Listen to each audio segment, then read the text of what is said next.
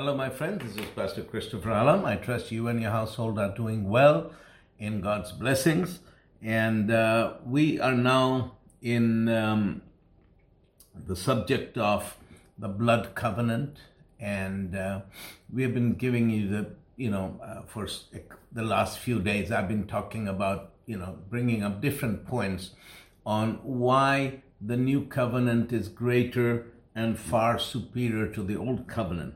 And today I'm going to give you point number 26, the 26th reason why the new covenant is greater than the old covenant and is far superior to it. And that is, the reason is, the old covenant was for Israelites only, while the new covenant is for all mankind. So that is the 26th reason why the new covenant is superior to the old covenant, because the new covenant is for all mankind, while the old covenant was for only one group of people, the Israelites. But to get into this further, let's look at Genesis chapter 14, verses 18 to 20. And this is actually the story of when Abraham was returning from battles he had fought against many different kings who had opposed him. And he had defeated all of them, and he was coming back with the spoils of war. And there he meets this man called Melchizedek. It says, and in verse number 18, it actually tells us who Melchizedek was. It says, then Melchizedek, king of Salem, brought out bread and wine. He was the priest of God Most High. So Melchizedek was both the king of Salem, plus he was the priest of God. So what he did, when he saw Abraham, he brought Abraham bread and wine. And then it says, after he had given him bread and wine, he blessed him and said, blessed be Abraham of God Most High, possessor of heaven and earth, and blessed be God Most High, who has delivered your enemies into your hand. So the first thing that happened, that Melchizedek gave Abraham bread and wine, and the second thing, he spoke the blessing over Abraham. And Abraham's response was, in verse 20, it says, and he gave him a tithe of all. That means he took 1/10 of everything he owned, all the spoils, everything, and he took 1/10 of it and gave it to Melchizedek. So this is actually, incidentally, this is the first place in the Bible that the word tithe is even mentioned, was when Melchizedek gave his tithe to Abraham. Now, in the book of Hebrews, the writer of Hebrews, he relates to us the story of Melchizedek. He's relating to the same story that I just read to you from Genesis 14. It says, for this Melchizedek, king of Salem, priest of the Most High God, who met Abraham returning from the slaughter of the kings and blessed him, to whom also Abraham gave 1/10 part of all, first being translated king of righteousness, and then also king of Salem, meaning king of peace. So it says that Melchizedek, he met Abraham and he blessed him, and he was the king of righteousness, and he was also the king of Salem, which means the king of peace. Then it says about Melchizedek, without father, without mother, without genealogy. That means we don't know his father and his mother, we don't know his genealogy, neither having beginning of days nor end of life, but made like the Son of God, remains a priest continually. So Melchizedek was a type of Christ, because we don't know his genealogy. Without father, without mother, without a human father, without a human mother, without beginning, without end, no beginning to life, no end of life, but made like the Son of God, remains a priest continually. So if I look at it now, this is just me, okay? I could be wrong, but it seems to me that Melchizedek was actually Jesus. It seems to me that he was made like the Son of God. He didn't have beginning of days nor end of life, and he's a priest forever. So who could this be? Who could this person be? And I believe it was Jesus. So Melchizedek, but it does say that Melchizedek, later on it says that Melchizedek was a type of Christ, was a foreshadow of Christ.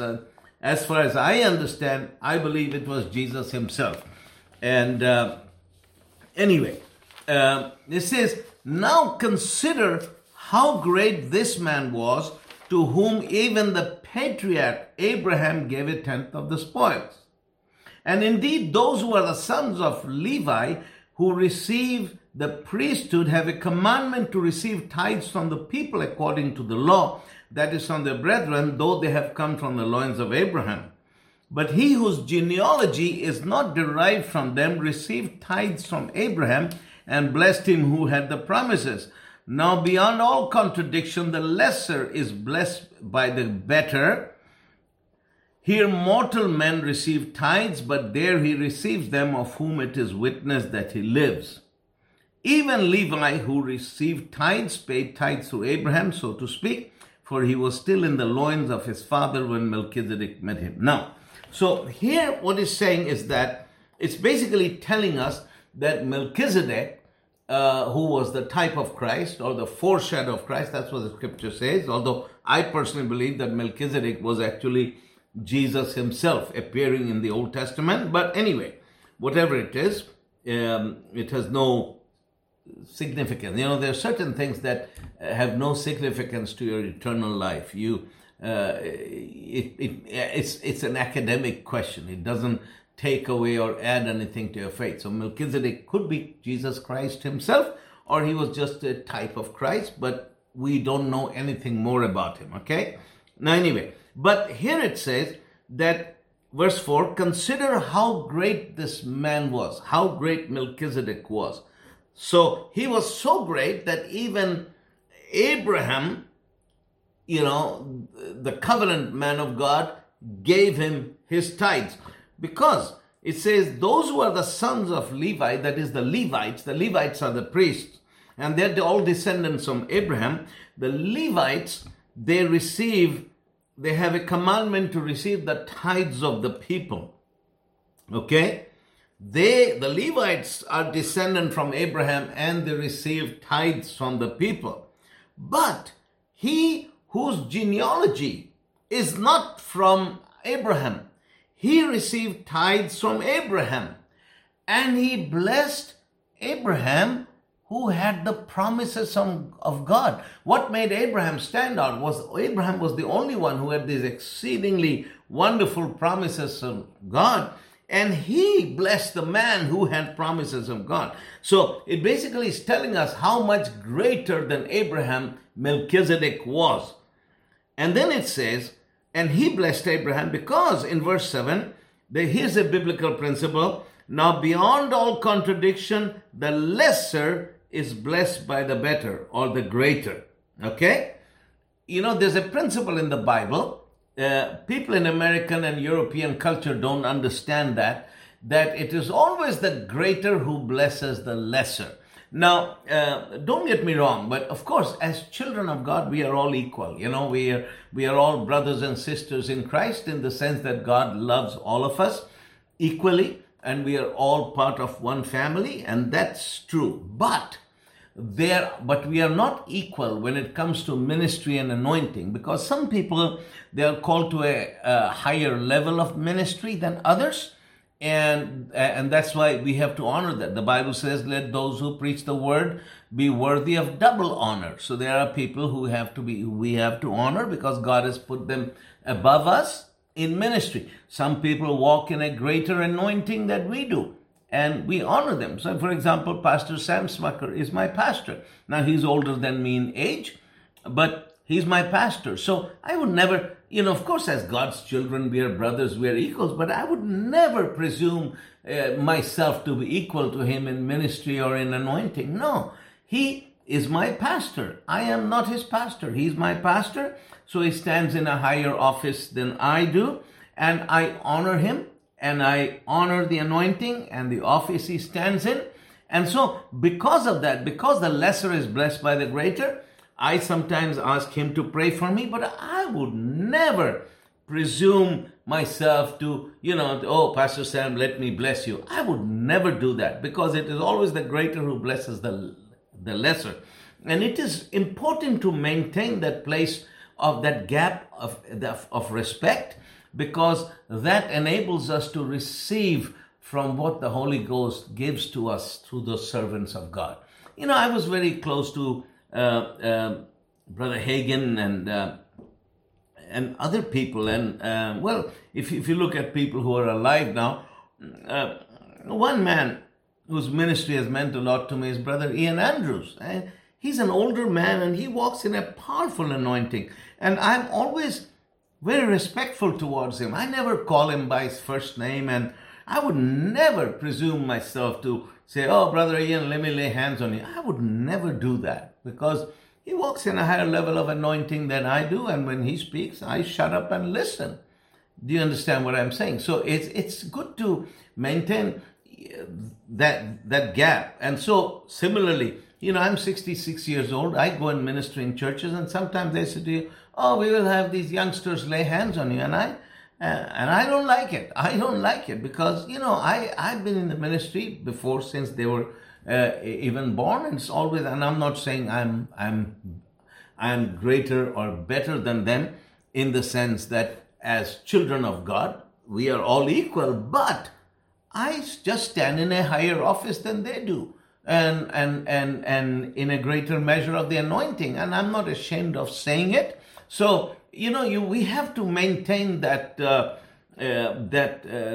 respect for the office people stand in, and the ministry people stand in, and understand that we are equal as children of God, as brothers and sisters in the Lord, but we are not equal in ministry and anointing. And it's the way God has ordained it, and we are all different, and we all carry a different measure of grace upon our lives to do what God has called us to do. And some people are called to pastor bigger churches, other people are called to pastor smaller churches, and why it is that way, I don't know, but it is just the way it is. Amen? So anyway, let us, it says, so what he's saying here is that Melchizedek was far greater than Abraham. So it says, even Levi, who paid tithes, he paid tithes through Abraham, so as to speak. Okay? Now then it begins to talk about the need for a new priesthood from verse 11.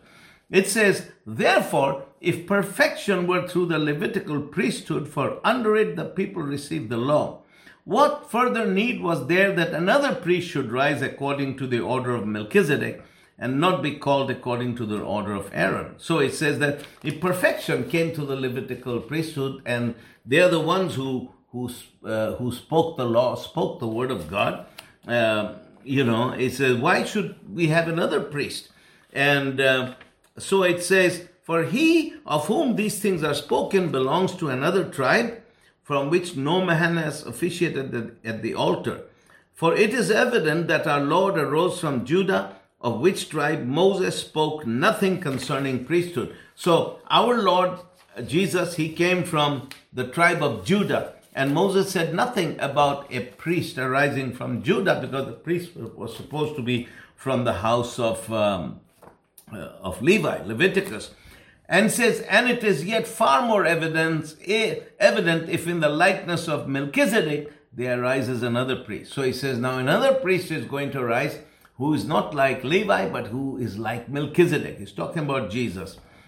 But who has come not according to the law of a fleshly commandment, who has become a priest, not because, a commandment that the priest should only be descendants of Levi, but according to the power of an endless life. And that is Jesus. He is a priest because of the power of an endless life. For he testifies, you are a priest forever according to the order of Melchizedek. This is what God has testified about Jesus. You are a priest forever according to the house of Melchizedek. Then it says, all right, let's look at verse 20. For inasmuch as he was not made priest without an oath, for they have become priests without an oath, but he with an oath by him who said to him, the Lord has sworn and will not relent. You are a priest forever, according to the order of Melchizedek. So it says that all these other priests, they became priests because they were descended from Levi. But Jesus was a priest because of the oath, because of the word that came from the mouth of God. God himself ordained him and made him a priest. He said, you are a priest forever, and not a priest like Levi, but you are a priest like Melchizedek.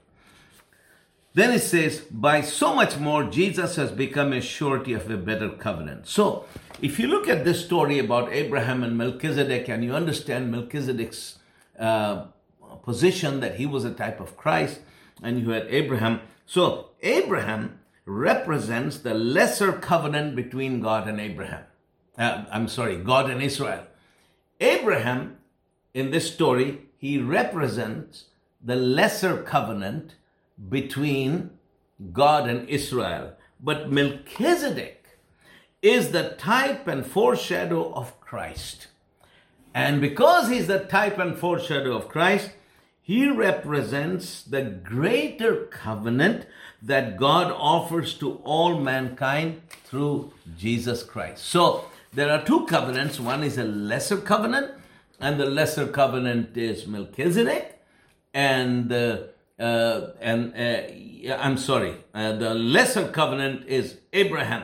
God's covenant with Abraham, and it is actually God's covenant with Israel. That's the lesser covenant. But the greater covenant that Melchizedek represents, it is God's covenant with all mankind through Jesus Christ.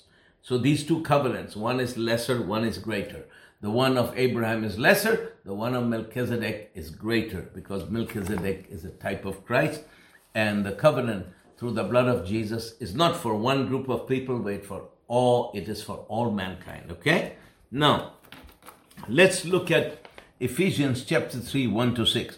For this reason, I, Paul, the prisoner of Jesus Christ for you Gentiles, if indeed you have heard of the dispensation of the grace of God which was given to me for you, how that by revelation he made known to me the mystery, as I have briefly written already, by which when you read you might understand my knowledge in the mystery of Christ, which in other ages was not known to the sons of man, as it has been revealed by the Spirit to his holy apostles and prophets, that the Gentiles should be fellow heirs of the same body and partakers of his promise in Christ to the gospel. So he's talking about this, a revelation of this mystery that God has revealed. And Paul is bringing forth this mystery, and this is the mystery. This is now a revelation. This mystery is now a revelation because it has come forth that God has planned that through the gospel, the Gentiles should be fellow heirs and part of the same body and partakers of God's promises in Christ through the gospel. Hallelujah. In other words, whatever position Israel had with God in the old covenant, God, what he did, his purpose is that through the gospel, through the preaching of the gospel, the heathens should enter into the kingdom of God. And what happened, that the heathen, the Gentiles who come in through the gospel, right?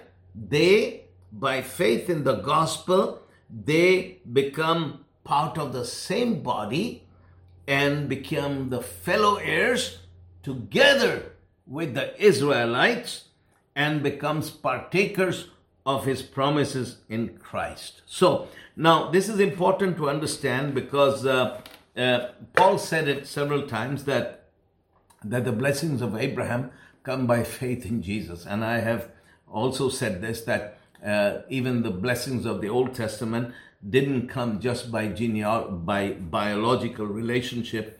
You can be a Jew by a biological relationship, but to get the blessings of Abraham, you have to inherit it by faith. That doesn't come through biological relationship, but that comes by faith. So you can see that God has one body, okay? And talk about being engrafted into the olive tree. So here you have the olive tree, and that is God's people. And so what happens is that the Gentiles will come in through the gospel and become part of the olive tree. And the Jews will also be part of it by faith. They will inherit the blessings. So what happens is that through the gospel in Christ Jesus, the Jews and the Gentiles will become one body, and they will become joint heirs, fellow heirs, and they will be partakers of the promise of Christ through the gospel. That's why I've always said that's one of the great things of the gospel, because through Jesus Christ, Jews and Gentiles, they will become one. They will become like one body. There will be no difference. As Paul said, there's no Jew, there's no Gentile. We'll all be one new creation in Christ. Hallelujah.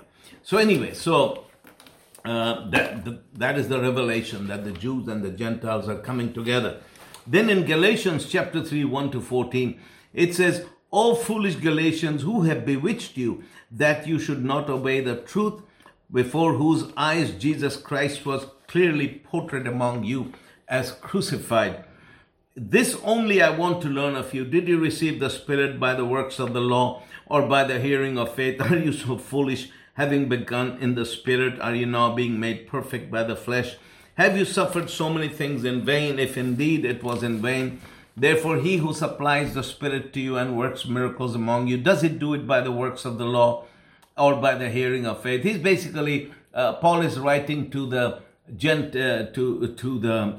Jewish Christians in Galatia, because they were being seduced and drawn away by these Judaizers. And the Judaizers were people who were telling these Jewish Christians that, okay, you are saved, you believe in Jesus, but you go to live under the law, drawing them back. So he's telling them, you foolish Galatians, who have bewitched you, as you're taking away from the freedom you have in Christ. And did you receive the Holy Ghost through the works of the law, or did you receive it by the hearing of faith? So he's talking about faith versus the works of the law. The old is works, and the new is faith. That's what he's talking about. He's trying to pull them back into the old.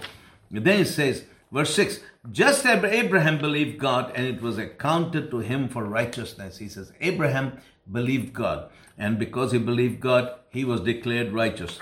So Abraham was declared righteous, not because of his works, but because he believed God.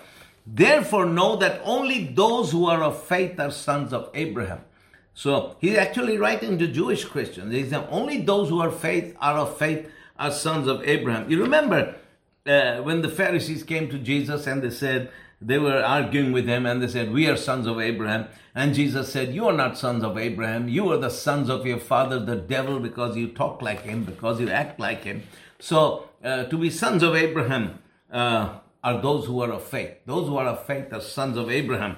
And the scripture, foreseeing that God would justify the Gentiles by faith, preached the gospel to Abraham beforehand, saying, "In you all the nations shall be blessed." Now this is amazing, because what he's saying, this is referring to Genesis chapter 12, I believe, 1-2, when God said to Abraham that through you all every family on earth, or every household on earth, shall be blessed. And it says that scripture is because God foresaw that through the seed of Abraham, that is Jesus Christ, mankind would be saved.